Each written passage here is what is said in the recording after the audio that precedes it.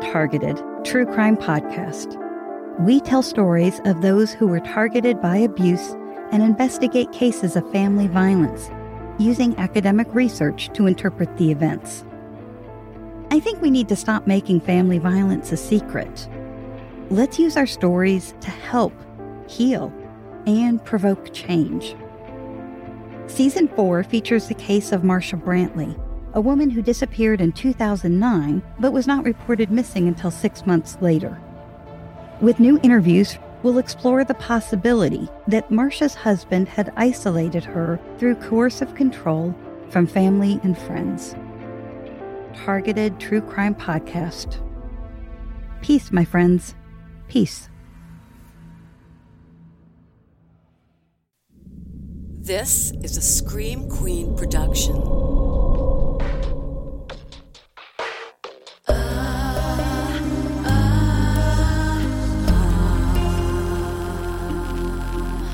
I never will forget the tragic ending met the day your last sunset. So dead, so dead. So dead, so dead.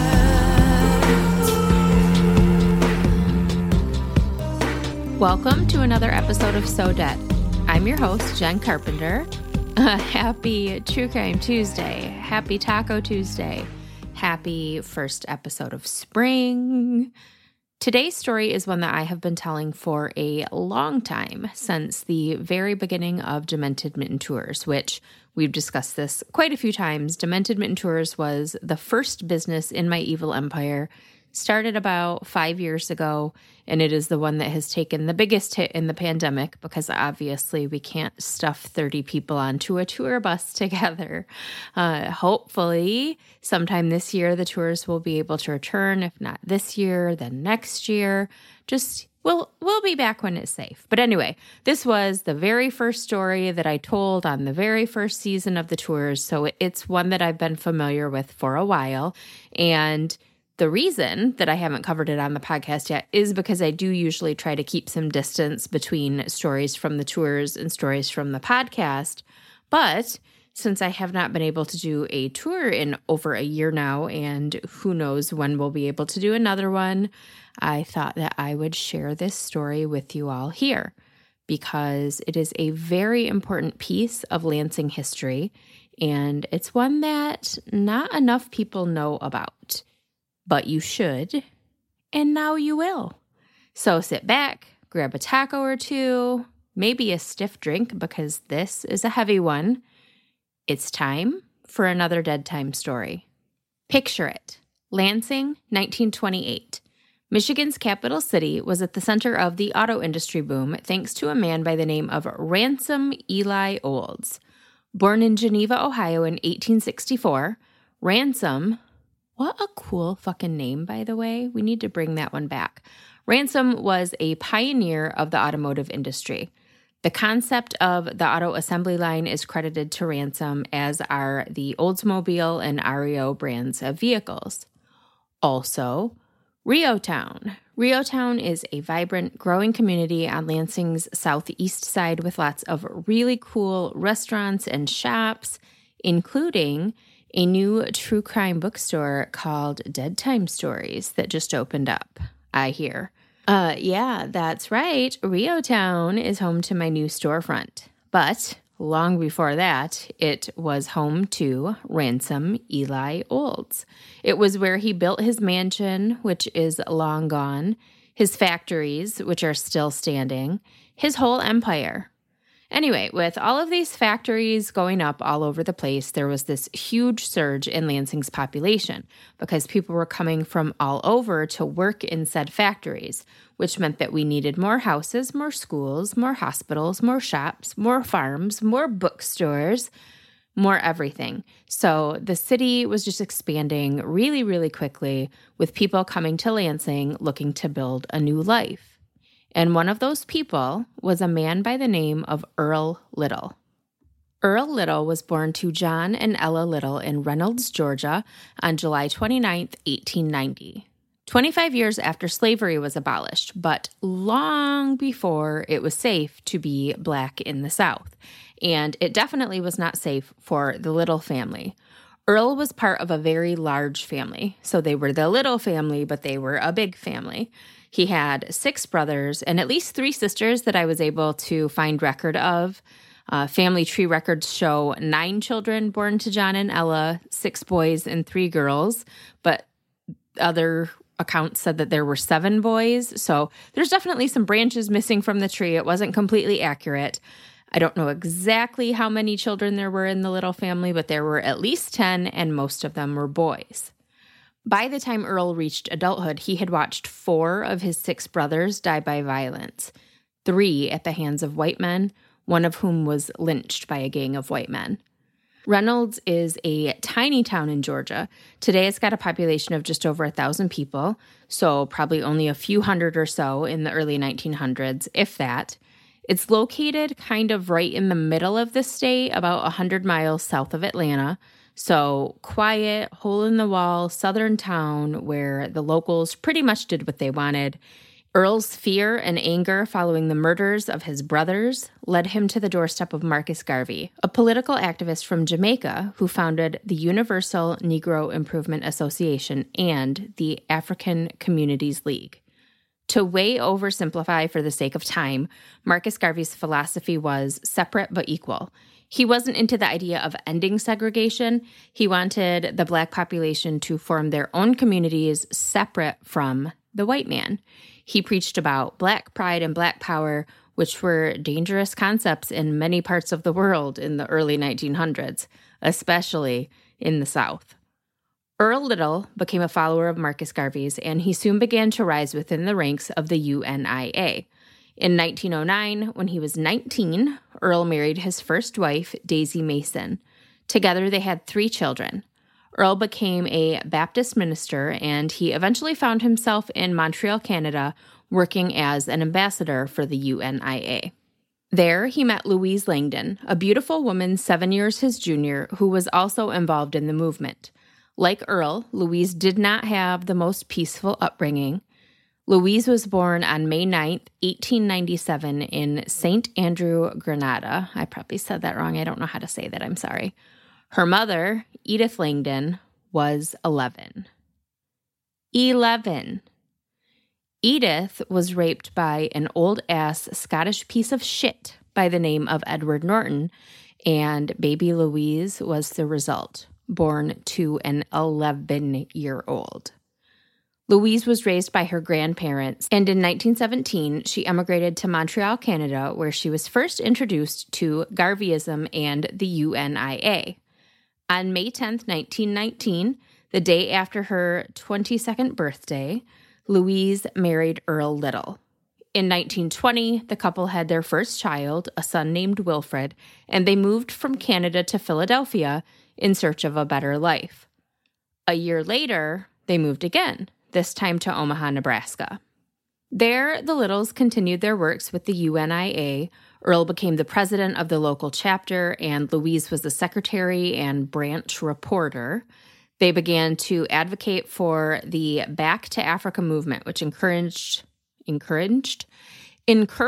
Black people to leave the United States and relocate to Africa to find true freedom. Earl and Louise had lots more babies, 7 together in total, but their involvement with the Marcus Garvey movement drew them quite a bit of unwanted attention. The Klan was raging in Nebraska in the 1920s, and Earl Little was not the type of man who flew under the radar. Not only because he was so outspoken in his activism, but because he was a 6'4", very dark-skinned Black man with one eye. So yeah, Earl Little, an easy guy to spot, an easy guy to track. One night in 1925, when Earl was away for work, the KKK decided to pay a visit to the Little home. Louise was 8 months pregnant with her 4th child at the time, so she was hugely pregnant and home alone with 3 very young children. The Klansmen gave Louise a warning for her husband because Of course, they were too big of pussies to warn Earl directly. They went after his pregnant wife while he was gone. The warning was along the lines of, tell your husband to keep his mouth shut and stop causing trouble. Before they left the house, the Klansmen circled the house on their horses, torches and shotguns in hand, and used the butts of their gun to smash out every window in the home. Earl Little was not an easily shakeable man, but this encounter shook him, so he and his family left Nebraska and moved to Wisconsin. But, as previously stated, Earl Little stood out in a crowd, and his reputation preceded him. So the Little family did not have an easy time of it in Wisconsin either, and in 1928, they relocated again, this time to Lansing, Michigan. Here, the Black Legion was waiting for them. The Black Legion was essentially a radicalized sect of the Ku Klux Klan that wore black hoods instead of white ones. Yes, you heard me right. A radicalized sect of a radicalized hate group. So, real bad, much more violent, much more dangerous. And they were right here in good old Lansing. Originally from Eastern Ohio, the Black Legion was a group of vigilante white supremacists that formed to serve as protection for the KKK. So these assholes were the bodyguards for the KKK. Let me tell you how ridiculous they looked in their uniforms. I'll post some pictures on the So Dead website, but they basically wore all black. I wouldn't even call it a black hood because it literally looked like they stuck black pillowcases over their faces and cut out eye holes, like bad, like cut out the eye holes in the mouth hole. And then they had these hats that looked like, literally, like pirate hats from a kid's costume. They were like that black, curvy, with a skull, a really crude, like skull and crossbone on the front, and they had the skull and crossbone patch on their shoulder. They look like really bad pirate costumes, and I just can't even, ridiculous, just ridiculous. Anyway, in the 1930s, the FBI estimated that the Black Legion was about 135,000 members strong, including a large number of politicians and law enforcement officials. The Detroit police chief among them. Surprise, surprise. The Black Legion was dangerously lethal, despite their ridiculous costumes, and they were believed to be responsible for the deaths of activists and people of color all across the Midwest.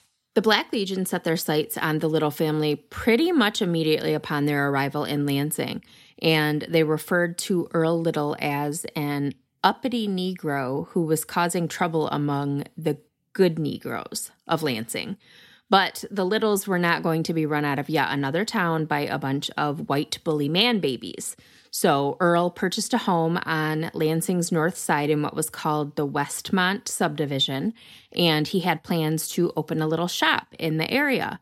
He continued his work with the UNIA while Louise stayed home and raised the couple's children, because they had a lot of them by this point. In 1929, the Littles found themselves in a bitter land dispute with property developers who claimed that while Earl could legally own his home in the Westmont subdivision, he couldn't legally reside in it as Westmont was designated as a whites-only neighborhood. The courts, not shockingly, sided with the white development company and ordered the Little family out of the home that they'd been allowed to purchase but couldn't live in. The development company didn't offer to buy the house back. Nope, they still expected Earl to pay that mortgage on the house that they forced him out of because of the color of his skin. Motherfuckers. Seriously, I know this sounds like fake news, but it's not. It all happened. Earl was not about to roll over for these racist land developers and a court system that was trying to steal his house from him. He'd been ordered to move to a black neighborhood, but he stood his ground. He was not going any fucking where. So the Black Legion took matters into their own hands. One night in November of 1929, Earl awoke to the sound of glass breaking against his house.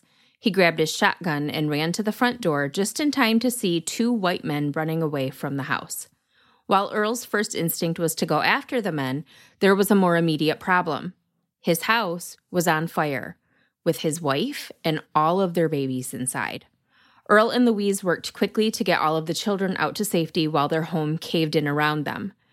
As they stood outside in their underwear, in November, in Michigan, mind you, so it's probably fucking cold, they're crying, they're watching their house burn to the ground.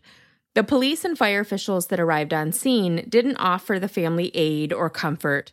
Instead, they laughed and joked as they watched the house burn. And when Earl told them his story, they were more interested in seeing his gun and making sure it was a legal firearm than they were in figuring out who had just tried to burn an entire family in the middle of the night. And then, with zero evidence, they arrested Earl and charged him with arson. Their theory was that he burned the house down as a way to get out of the whole, you still have to pay for it, but you can't live in it ordeal. If the house burned to the ground, the insurance company would pay off the mortgage. There was zero evidence that Earl started the fire, of course, so he was quickly released from custody, but his claim that he saw two white men set the fire was not taken seriously, and the fire was officially ruled an accident. The Black Legion got what they wanted. The Littles left Lansing. They didn't go far, though. They moved to East Lansing, where Blacks were not allowed outside after dark, and not surprisingly, they didn't get a very warm welcome there either. They were still under the watchful eye of the Black Legion everywhere they went. Eventually, Earl purchased a 4-acre plot of land just south of where the Lansing city limit was at the time. Today, that site is located at the intersection of Jolly and MLK, which is very much inside the city limits, but back then it was just outside of Lansing. With his own 2 hands, Earl built a solid 4-bedroom home for his family of 9. They had a garden, and they raised chickens and rabbits. They sold their produce and game to bring in extra money. Once again, the Little family began to put down roots, determined to make them stick. But on September 28, 1931, the Little family suffered a trauma from which they could not recover.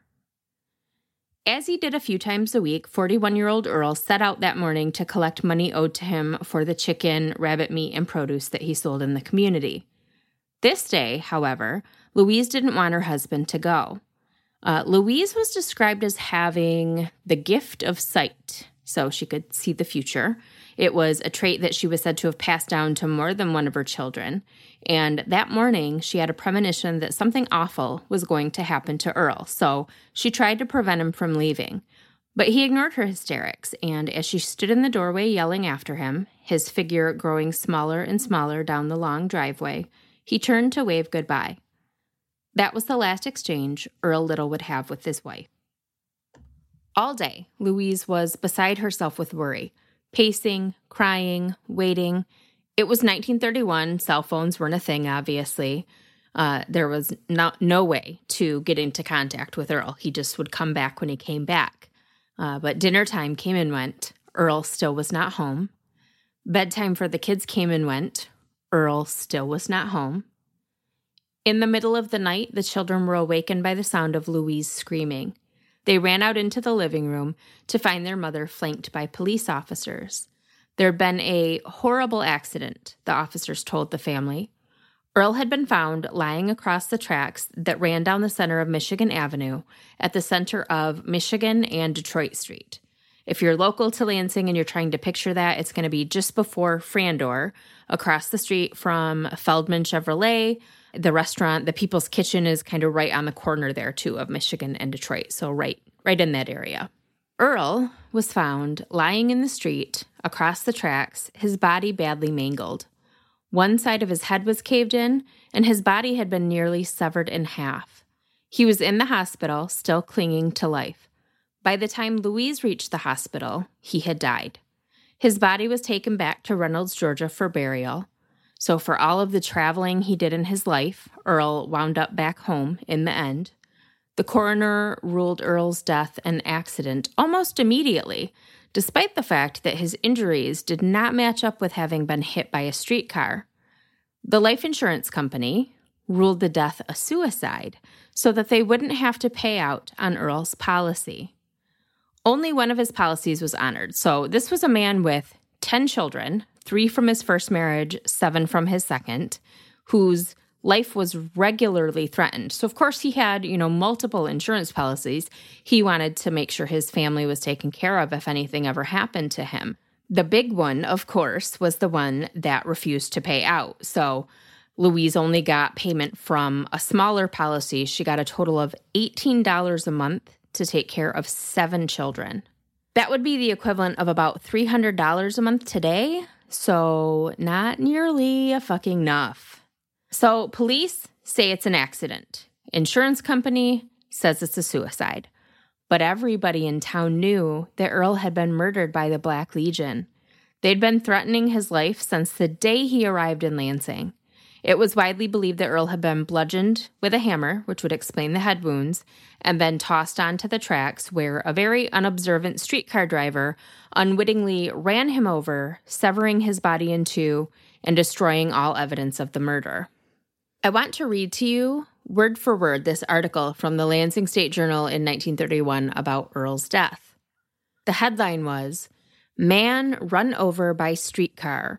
Earl Little, 41, fatally hurt. Thought to have fallen under truck.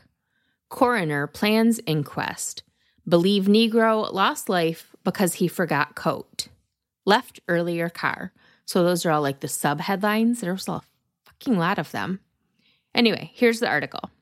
Earl Little, 41, living at Jolly Corners, sustained fatal injuries late Monday night when he was run over by a streetcar at Detroit Street and East Michigan Avenue, a block east of the city limits. The car was operated by William Hart, who told coroner Ray Gorsline that he did not see the man before the accident. It is believed that Earl fell under the rear trucks as he was running for the car. So he was running to catch the car and fell between the front wheels and the back wheels, and just the back wheels ran him over. No. Coroner Gorsline found that Little had taken another car, which passed about 12 minutes before the car operated by Hart. He reached for his pocket when he boarded it, but told the motorman to let him off at the next corner. He did not have an overcoat on at this time, it was said, but did have an overcoat on when the accident occurred. Went back for coat. It is believed that he discovered that he had forgotten his coat when he reached for his purse and that he got off the car to go back for it. The coroner has been unable to discover if he left the coat. When he was found, his purse and a streetcar check were in the overcoat pocket. Coroner Gorsline planned to summon a coroner's jury for an inquest and expected to take the members of the jury to the scene of the accident Tuesday forenoon. Little, a Negro, leaves a widow, Mrs. Louise Little, 10 children, the parents, Mr. and Mrs. John Little of Reynolds, Georgia, 3 sisters and a brother, James Little of Albion. Funeral services will be at the Buck Funeral Home Thursday afternoon at 2 o'clock. The body will be taken to Georgia for interment. So, draw your own conclusions, but it certainly, to me, sounds like a very convoluted story that was being concocted to cover up the truth, that it was a racially motivated killing, not an accident, because they sure inferred a lot. They made up this whole story about, well, he reached for his pocket, but he forgot his purse. So he got off that car and went to get on another one to get his coat, and he was trying to catch it, and he slipped between the wheels. All of this being assumed over things that nobody saw. Nobody saw any of this. It's just, sounds suspicious to me. Whatever happened, Earl Little was gone, and Louise Little was alone with 7 children and $18 a month to raise them on. For perspective, when Earl was murdered, his and Louise's children were 11, 10, 8, 6, 4, 3, and 2. So they were not grown or almost grown by any means. They were all still babies. Louise rented out part of her garden to neighbors. The kids hunted game on their land and sold it. For years, the family just barely scraped by. By 1937, Louise was dating again. She believed she and this man she was dating were going to be married, but when she became pregnant with his child, he vanished, leaving her a single mother to now 8 children. And that was the final straw for Louise. Louise, whose very existence was the result of horrific violence. Her mother, an 11-year-old girl who'd been raped by a white man. Louise, who'd moved all over North America trying to outrun the deadly racist regime that had her family in its sights. Louise, whose husband's murder at the hands of white supremacists had been covered up by the very community she was raising her children in. Louise, who'd been left with $18 a month to care for 7 children. Being abandoned by a man she loved, a man she thought she could trust, a man whose child she was carrying, it broke her. Shortly after the birth of her son Robert in 1938, 41-year-old Louise Little, a widowed and single mother of 8, was committed to the Kalamazoo State Hospital following a nervous breakdown. There, she would remain for nearly 25 years. When Louise was committed, her son Wilfred was 19, daughter Hilda was 18, son Filbert was 16, son Malcolm was 14, son Reginald was 12, son Wesley was 11, daughter Yvonne was 10, and little Robert was still just a baby. The 2 eldest children were able to live on their own, but the younger kids were split up and put into foster care, where they remained until they became of age. The story of the Little family's time in mid-Michigan is hard to stomach. The racism, the injustice, the violence. These are not things that we want to associate with the city we call home, but it happened. In fact, the Little family's story is hardly unique for the time. I would even go so far as to say there were others who probably went through much worse. The only reason that the plight of the Little family has been retold over time and not lost to history is because of the impact their experience had on the rest of the world. No doubt, having your house burned and your father murdered by white supremacists, then watching officials try to blame your father for those acts, watching your mother finally break from the weight of it all and lose her mind, having your family utterly destroyed because of the color of their skin, that trauma shaped the lives of the Little children. And one of the boys, the one Louise was pregnant with when the KKK ambushed her house in Nebraska and threatened her and her children, the one who was said to be his father's favorite and often got to join his dad at the UNIA meetings, the one who was just 6 years old when his father was murdered on a Lansing street corner. He went on to make his own mark on the world. But we don't know him by his given name, Malcolm Little. We know him by the name he gave himself, Malcolm X. That's right, friends. Malcolm X's father was murdered by white supremacists right here in Lansing, Michigan. I think I take for granted the fact that people just know Malcolm X grew up in Lansing, because that is news to some folks as well. He was just a toddler, 2-3 years old, when his family moved here. He lived on the north side of town until he was 4 when the house was burned down. He lived in East Lansing for a little bit, and then he spent most of his childhood in the house that his father built near what is now the Jolly MLK intersection in South Lansing. There is a historical marker at the site, but it's a bit hard to spot if you're just driving by because it's right next to and almost kind of behind the sign for the townhouses that are located on that corner now. And can we talk for just a second about how the home of Malcolm X is on a street that was renamed after Martin Luther King Jr.? That's how little attention Malcolm's legacy receives in Lansing. So when I was a kid, it was called Logan Street. Logan was named after Civil War General John A. Logan. For those not from the area, Logan is one of the main streets in Lansing. It's one of the main arteries, and renaming it was a big deal. In 1989, on my 9th birthday, actually, according to the internet, a proposal was adopted to rename Logan Street Martin Luther King Boulevard. And I'm so curious about that conversation because the people involved in the decision-making had to know that this was the street that Malcolm X grew up on. Why, if we're going to rename it, is it not being renamed Malcolm X Street? I don't understand. Name a different street after MLK. Name the street that Malcolm X grew up on after Malcolm X. But no, Malcolm X's home site is now located on Martin Luther King Jr. Boulevard. Malcolm X Street didn't come to Lansing until 2010, when a portion of Main Street near downtown was renamed after him. So the day that I started writing this episode, I had to kind of stop midway to go run some errands. And just during the course of my running around, I drove past the site where Earl Little was murdered. I drove past the site of the Little home. I drove past the elementary school that Malcolm went to, and I drove down Malcolm X Street for a little bit. And none of it was intentional. I wasn't purposefully sightseeing for my episode. I was just getting shit done. But that's how much of a part of Lansing's history Malcolm X is, and it's just not talked about enough, and it's crazy to me. Well, at least it wasn't when I was growing up, because I didn't learn any of this in school. Malcolm went to Pleasant Grove Elementary School, which was right on the corner of Pleasant Grove and Holmes Road.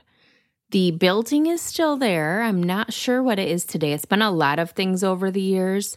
It is actually right down the street from the house that I grew up in. So if it had still been an elementary school when I was a kid, it was not at that time. I think it was completely abandoned when I was a kid.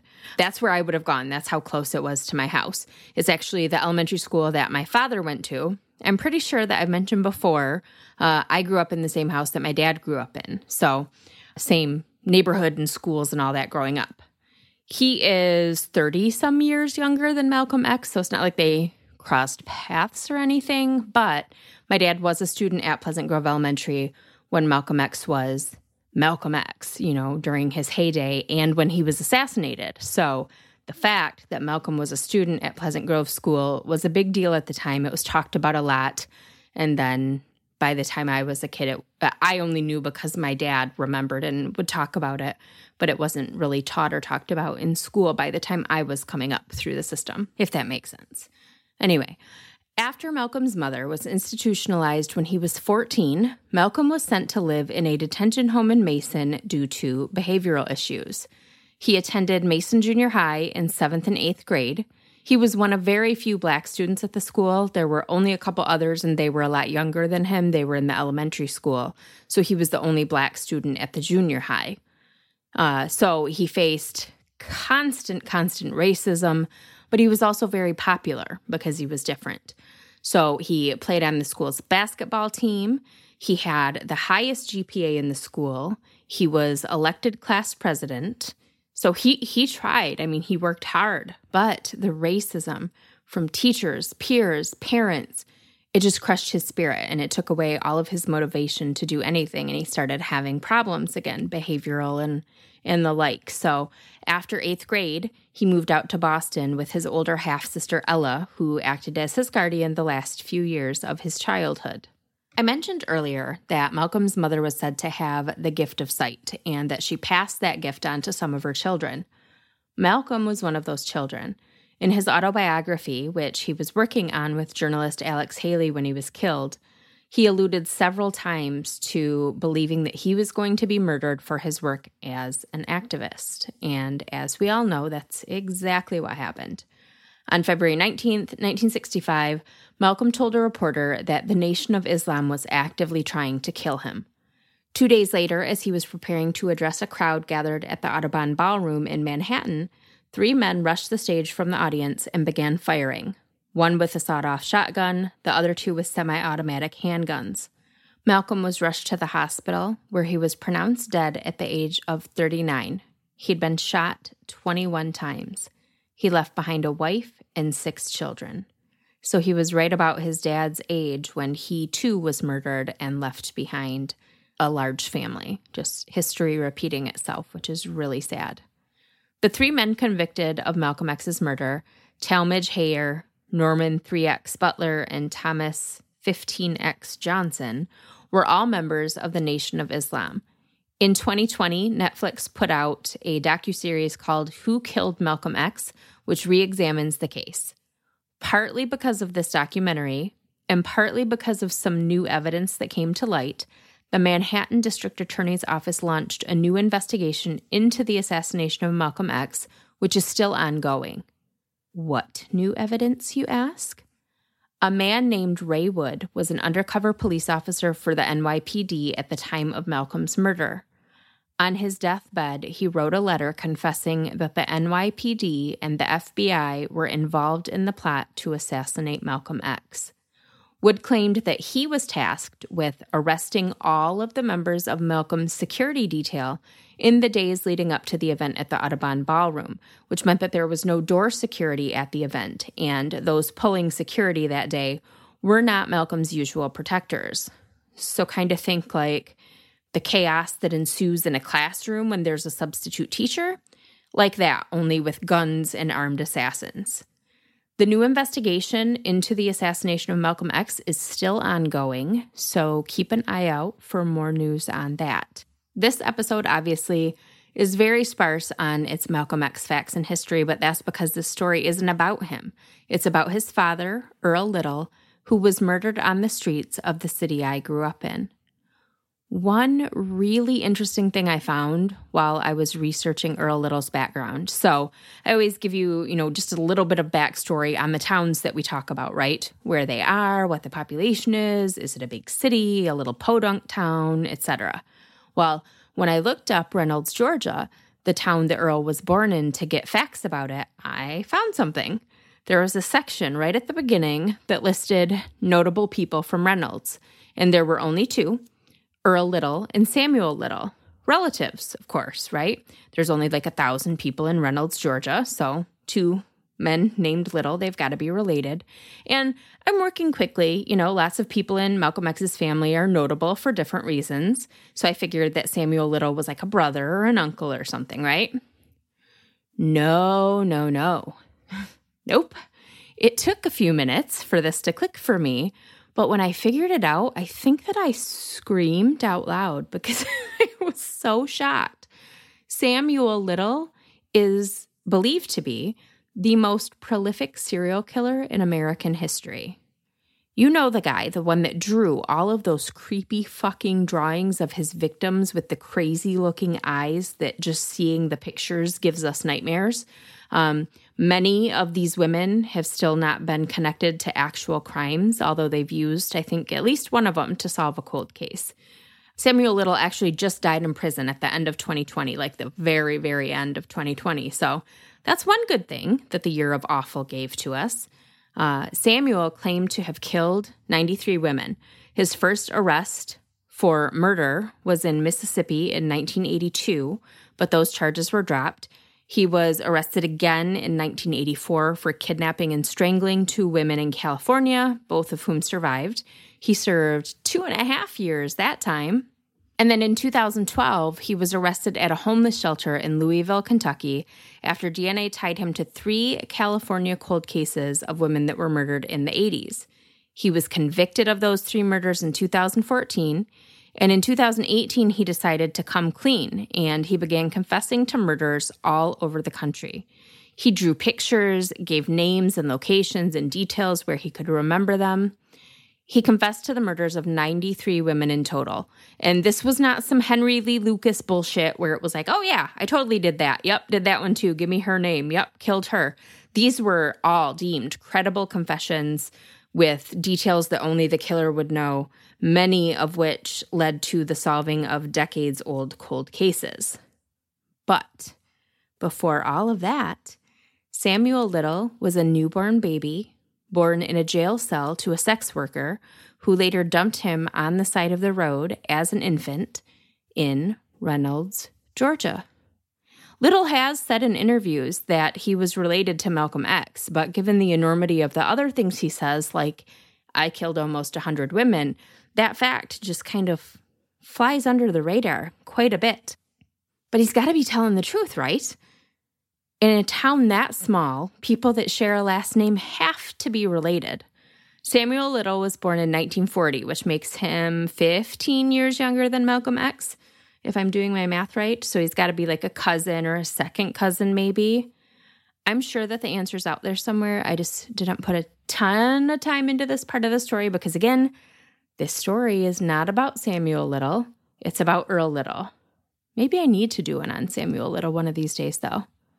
Maybe I will. Anyway, that is the story of one of Lansing's most important and most least discussed murders. The murder of Malcolm X's father, Earl Little, at the hands of white supremacists. Thank you for coming to my DEAD Talk.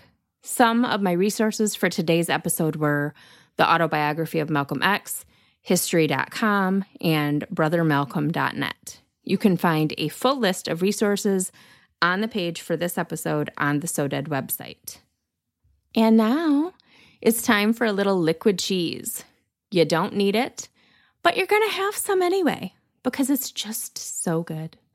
I am really trying to keep these crime-related, but I am running out of those. I thought that I was out of them after the last episode, but then I remembered one more. So this week, I'm going to tell you about a time that I had the police called on me. So from 2007 to 2012, right after my divorce, I lived with my kids in a townhouse in Grand Ledge. And it was perfect, for the rebuilding. I didn't have to worry about repairs. All that was covered. I didn't have to shovel or mow or any of that stuff. It was just a nice, tidy little place for me to start over, for me and the kids to start over. We had good neighbors. There was a pool. The playground was right out our back door, so it was like we had a big play set in our backyard.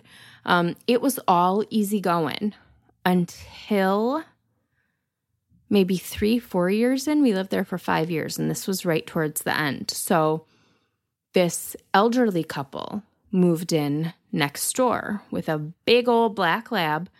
Big dogs don't belong in townhouses or apartments because it's just not kind to them. He didn't have room to run around. They couldn't let him, just roam. So the townhouse was little. There was no yard area. They didn't take him for a lot of walks because they were old. So he was just this ball of energy barking all the time. But anyway, that's not the point of the story. Right from the beginning, things were crazy because these people screamed at each other at the top of their lungs, this old couple, 24/7, just screamed at each other. Sometimes it sounded like the old lady was being murdered. I'm not exaggerating. They gave off a bad vibe. I was very uncomfortable. I always told the boys, if they even try to talk to you, come directly home. Don't talk to them. Tell me if they ever say anything to you. My mommy red flags were all the way up with these people from the beginning. So a few months into them being there, I get a knock on the door. And I open the door and there's a police officer standing there. I'm like, what the hell is happening? My kids are little, they're home. What? And just the look on his face, he looked so defeated. And he tells me that he's received a report of a larceny and I've been named as the prime suspect. Well, not like police suspect, but by the person that called in the complaint. And I was like, what are you talking about? What's happening now?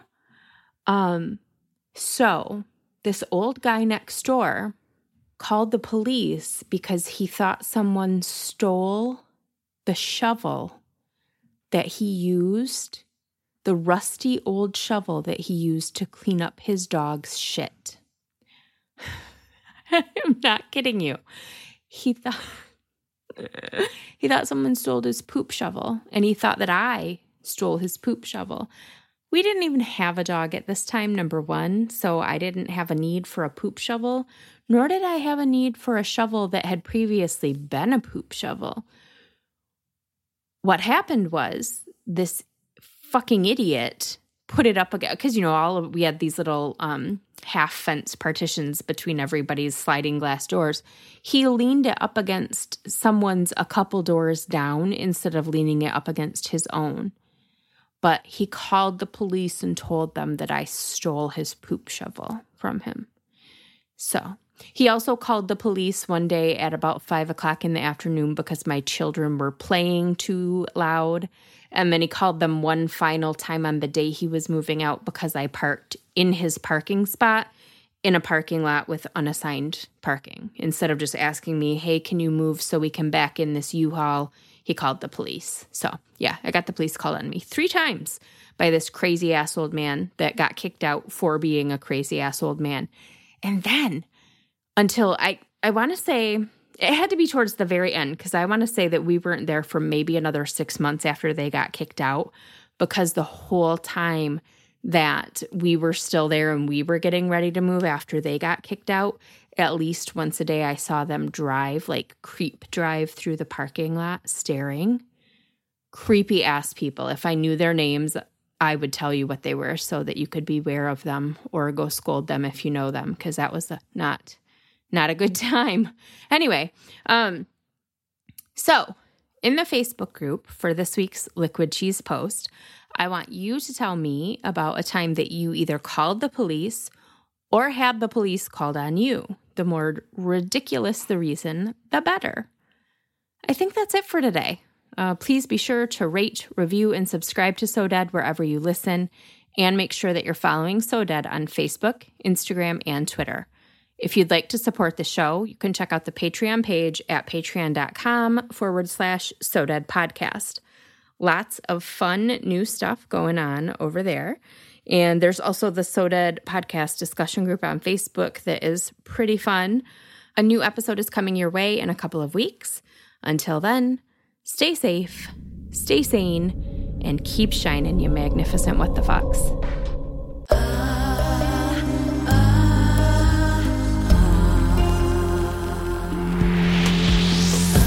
So dead, so dead. So